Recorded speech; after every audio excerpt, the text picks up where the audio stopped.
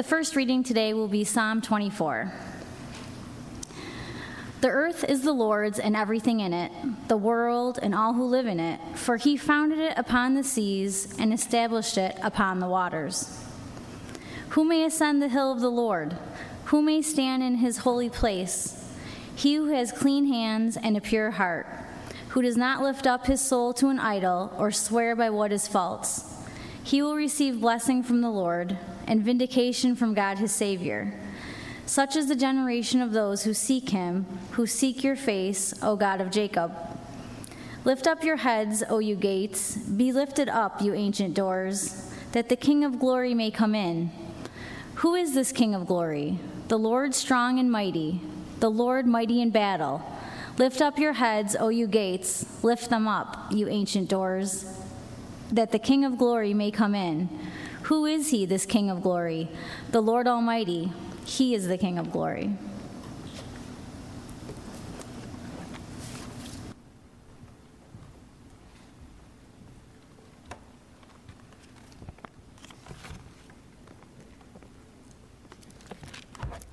The second reading is from Mark 12. Let us listen to what the Spirit has to say to us today. Then they sent to him some Pharisees and some Herodians to trap him in what he had said. And they came and said to him, "Teacher, we know that you are sincere and show deference to no one, for you do not regard people with partiality, but teach the way of God in accordance with truth. Is it lawful to pay taxes to the emperor or not? Should we pay them or should we not?" But knowing their hypocrisy, he said to them, "Why are you putting me to the test? Bring me a denarius and let me see it." And they brought one. Then he said to them, "Whose head is this, and whose title?" They answered, "The emperor's."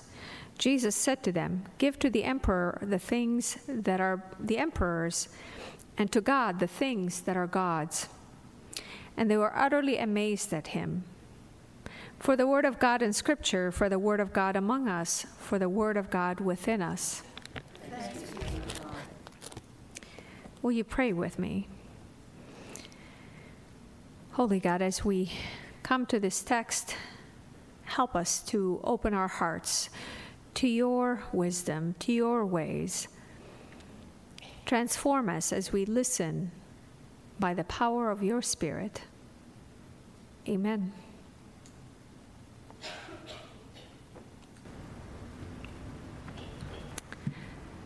So politics and transforming the world and thinking of politics, which is one of those hard areas in our lives.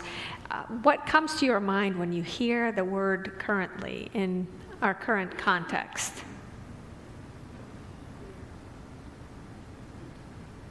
Fear, okay? Disagreement. A lot of feelings. Very emotionally charged conversations that we may have. Think of some of the issues that are hot button right now in our country. Name some. North Korea, okay? There's a hot button issue. What to do about that? What else? Gun violence. What is it? Immigrants, yes. Or depending on your perspective, illegal or undocumented. That's a perfect example of how we speak about it, because sometimes even speaking about gun violence or gun control, right away we separate ourselves from each other in the way we speak about these issues. A lot of, in the first service we showed an image of Colin Kaepernick kneeling, and all the emotions in our country around that one issue of someone protesting and then people taking offense and taking sides. And I'm sure there was one family we were talking about, mom had a very different view than the daughter. It's not unusual in our own families. The problem comes from those kinds of conversations that lead us to really walk away from each other. You reach a point where you're like, I can't talk to this person. There's no hope. Have you ever done that? I have. certainly have on many issues with really close friends or really good family members, and you just say, I can't deal with this anymore. It's too, and as Stella is not here with us right now, but yeah, I agree with her. Using your words could be really not useful because you end up actually causing more harm with the way you speak about certain issues and to certain people. So how do we come together as people of faith, to really change the world, to transform our ways of taking care of our cities, our country, our world, and to look at these things that divide us so much, knowing the context of our country. A recent study from the Pew Research Center shows that this is becoming more and more of an issue. People have disagreed on politics for a long time, but now we really see each other as more divided. Just to give you an example, in 1994, according to the research, only 16% of Democrats saw Republicans as really people who are really unapproved of or saw them with disfavor. So that's the percentage. Fast forward to 2017, the percentage is 44% of Democrats seeing Republicans as really with disfavor. So it's really amazing, and the same would be on the other side. Actually, the percentage is pretty close, 17% and 94 for the Republicans seeing Democrats, and in 2017, it's about 45%. So you could see the divide growing. Instead of people just disagreeing, now people really look at the other side as the enemy. Basically, they're really, really wrong. You can't even talk to them because we cannot come together in any way or fashion. So, with that context in mind, how do we look at Jesus? How do we see the faith? And seeing that faith could be one of the most divisive issues among people. Have you ever had that experience with faith, religious people, where you really disagree and you use religion as the tool for disagreement? I've seen it where people use the Bible or use Jesus to say, you're not good enough for me. So how do we come and listen to this message of challenge today? And I don't claim, just a disclaimer from the beginning, I don't claim that I have the answer, because I fail. I fail miserably a lot of times. I try, and it's very tough sometimes when issues of justice come up. For me, I have many blind spots where I struggle. But I know the example of Jesus, that it does help us. It does move us away from hard places where we disagree with others to really coming and speaking to one another in faith and in love. And so the example here is a very divisive issue for the time. Taxes, paying taxes to the emperor. Jesus is in the temple. And so these people come to trap him. They're upset with him. They want to catch him saying something they disapprove of. Have you ever had that happen to you? They want to know where you stand so you could really put you in a box. So we make sure we know where you stand on this issue. We make sure we can dismiss you or really be on the same team with you. And so Jesus is faced with two groups here. One is the Pharisees, one is the Herodians. And the context is really important. First, it's the temple. Second, these two groups disagreed vehemently against each other when it came to taxes, whether to pay taxes to the emperor or not.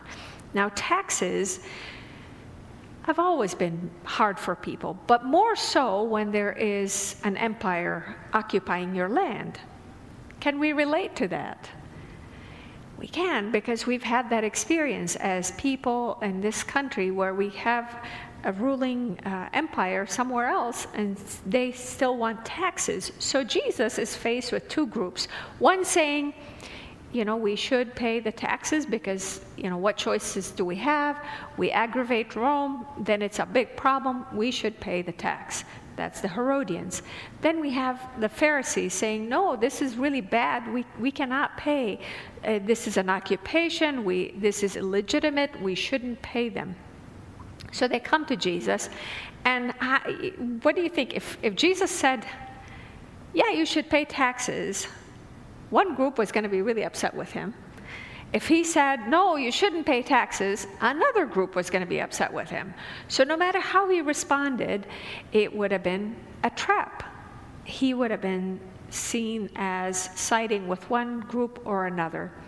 And I'm sure Jesus had his own politics and his views on what to do about the taxes, but he was there as a teacher, and he was trying to help them see the issue from a higher perspective, and knowing that if he answered it one way or another, it wouldn't have solved anything for them. They would have just walked away, gotten what they wanted, and dismissed the whole conversation. And so he works more on the transformation of these people instead of just telling them what to think and what to do. So it wasn't just a politically savvy answer like politicians do, answer, you hear them being asked a question and they go into a whole different area. You're like, what? You didn't answer that question. But Jesus instead engages the people and helps them to think about it, to really look at themselves in the issue, not just sit there and make a proclamation, a political proclamation. So what Jesus does is brilliant. First, he asks them for a denarius. Now, a denarius would have had the image of the emperor on it. And for the Jewish people, this would have been not okay to carry into the temple because of one of the commandments. What does it say about idols? No other gods. So this is, to have an image of a human being on a coin and to bring it into the temple would have been considered an act of idolatry. I often think of Presbyterian churches. You look around, do you see any images? The closest we get is stained glass, a little bit of art, but we're very much against any images. Now, this is, of course, our heritage from the Reformation, for good or for bad. That's the theology behind it, is that you don't want images, that lest the people start worshiping the images. And so we have Jesus highlighting this issue for them. You have in your pocket the denarius. You're not supposed to have it in the temple. They shouldn't have had it. That's why they have money changers out there.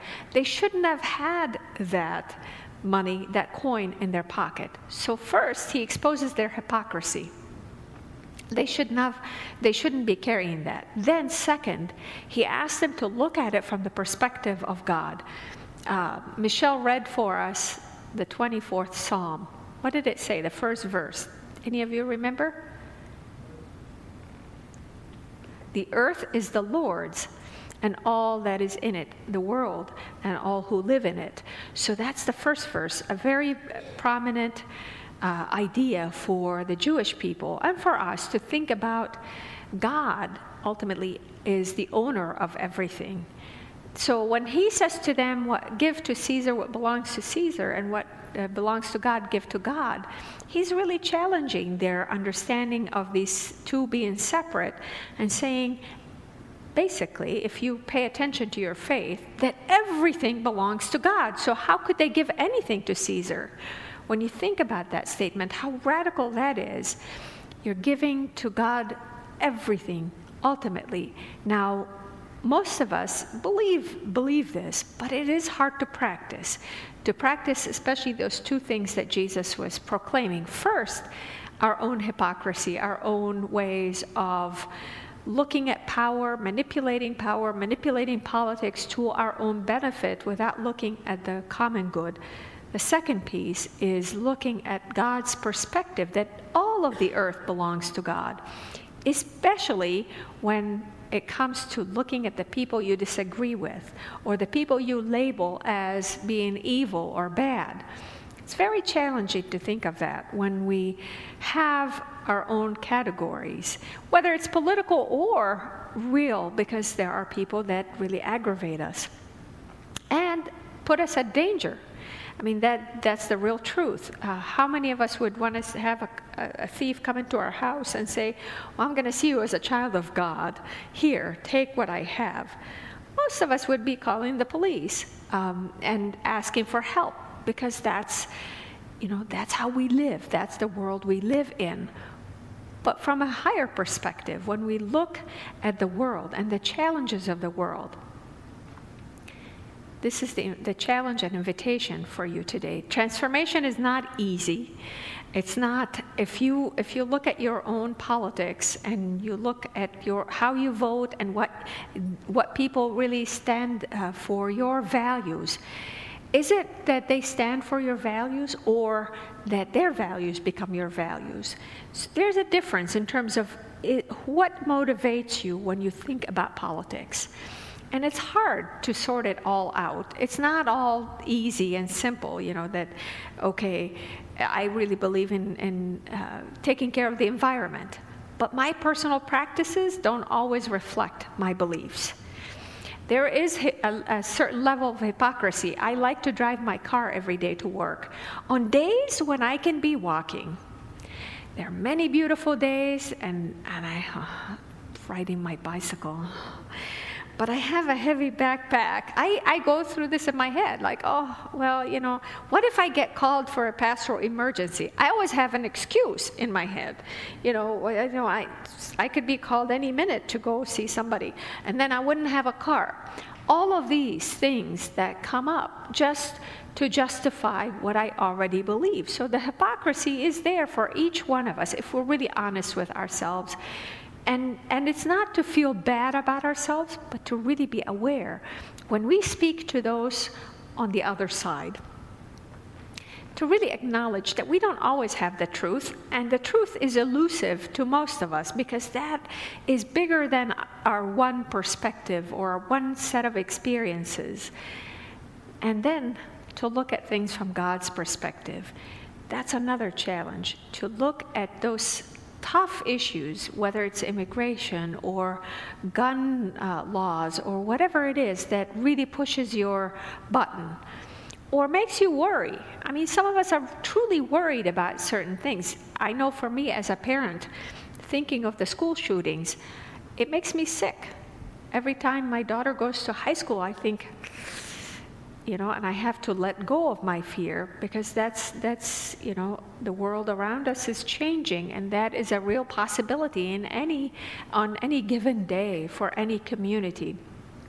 So to think how to look at those things that are very emotional for us from a higher perspective, not an easy task, but to really examine that belief and the practice behind it, that the whole earth belongs to God.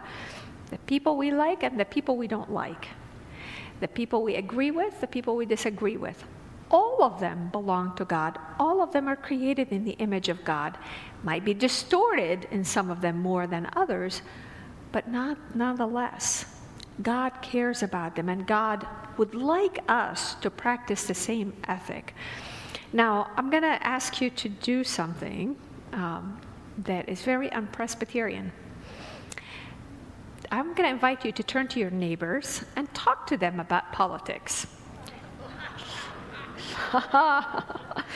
Turn to them if you find 1 or 2, 3 neighbors, depending on your groupings in the pew. And if you're sitting by yourself, you don't want to talk to anybody. You came today just to worship. That's fine. No coercion here.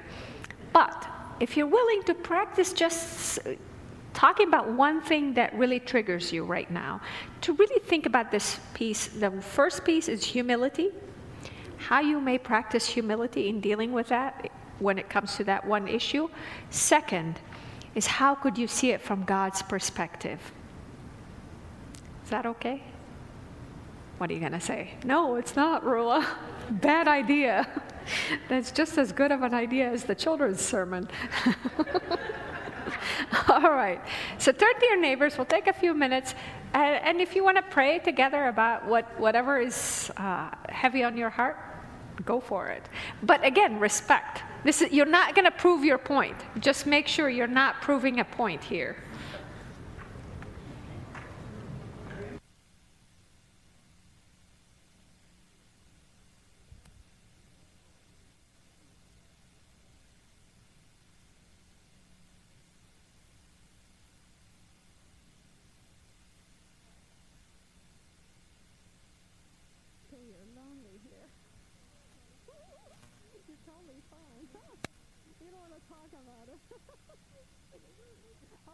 Who did you have? At least you didn't have Mike. Kathy. Oh, interesting, yeah.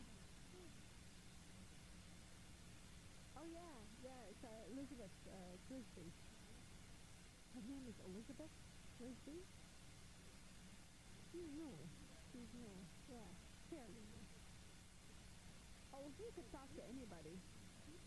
That's right. Yeah.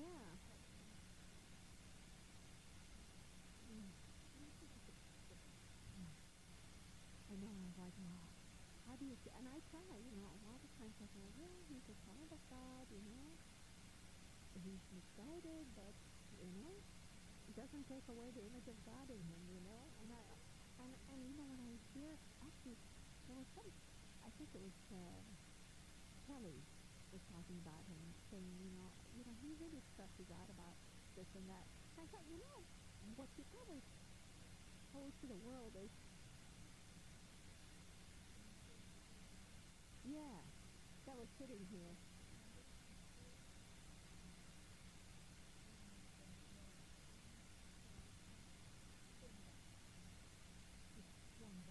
Oh my gosh, that was so funny. I couldn't have asked for a better example. She was like, wait, this morning, and then I see Lizzie's face. She's like, oh, Mom, it's going to be exposed to the world. You never know what they're going to share. But it was so appropriate and benign, too, like not anything horrible. So anyway, I was thinking of, I always think, maybe he puts on this crap, that he does, because he's feeling attacked. Like that's his way, that's how he's learned to deal with things when he feels attacked, when he lashes out, and it's like, so he's in pain,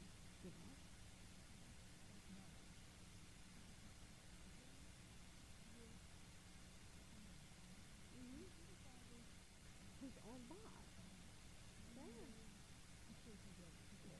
Right, but more. Yeah, now all of a sudden, yeah. It's not easy. And if you're not used to that, you're right. There are lots of, I know. Nothing, for nothing. There's nothing in the world that could make you do something like that. Because no matter what you do, nobody is going to say, oh, wow. You may have a few fans, but really, most people would. No. Yeah.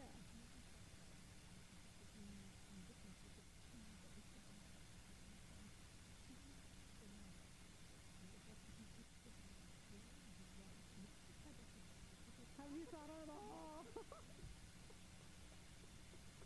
I know, but it just, I know Sophia gets mad at me some days. She says, Mom, why do you always not tell me, just keep it simple. It's like, well, but it's not simple. You got to think of I always try when I'm upset about blah, blah, blah, so-and-so. And it's like, well, what's your part in this?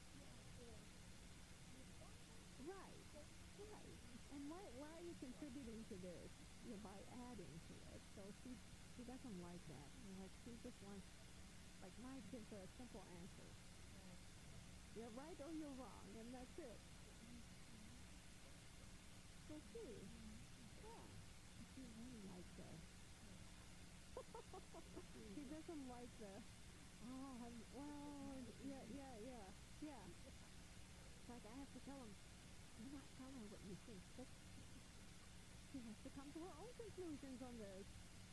And he's like, I hate this. I may be dead.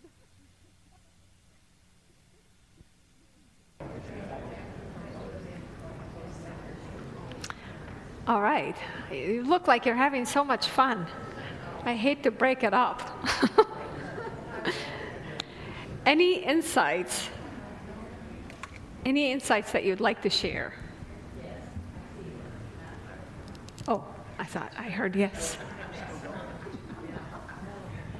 You can continue this following the service. Hugh.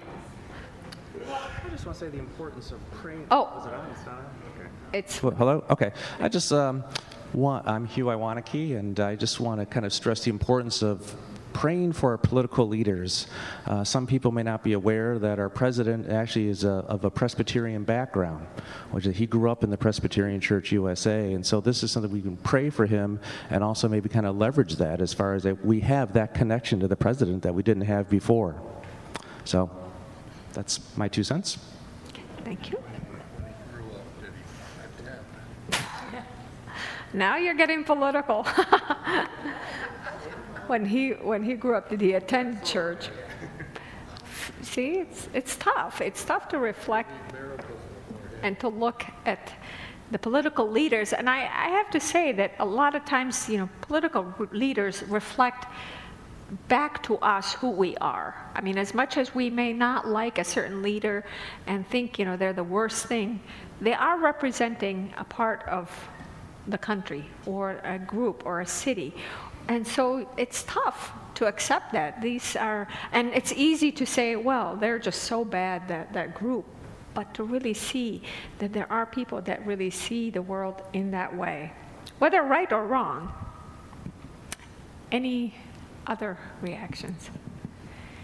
I read in preparation. You can continue this following the service. Actually, it is a good conversation. Believe me, it's one of those things where you avoid. But when you talk to others, especially in an attitude of humility and listening, you do find that some of the bigger concerns are the same with others. I mean, the people that you think they're really totally on the opposite side of you, you do have some common ground with them, and there are some common basic human needs that we all could connect with each other on. But when things get spun in order to benefit a certain group or political kind of messaging, then we lose that sense of depth for each other and the compassion and care that we can give to each other. I read a quote, and I thought that was really good about it summarizes the political process sometimes of saying, if a tax, and this is a tax quote, so if a tax law benefits you, it's tax reform. If it benefits the other person, it's a loophole. Think about that. And that's how we tend to see things. If it depends on where we sit.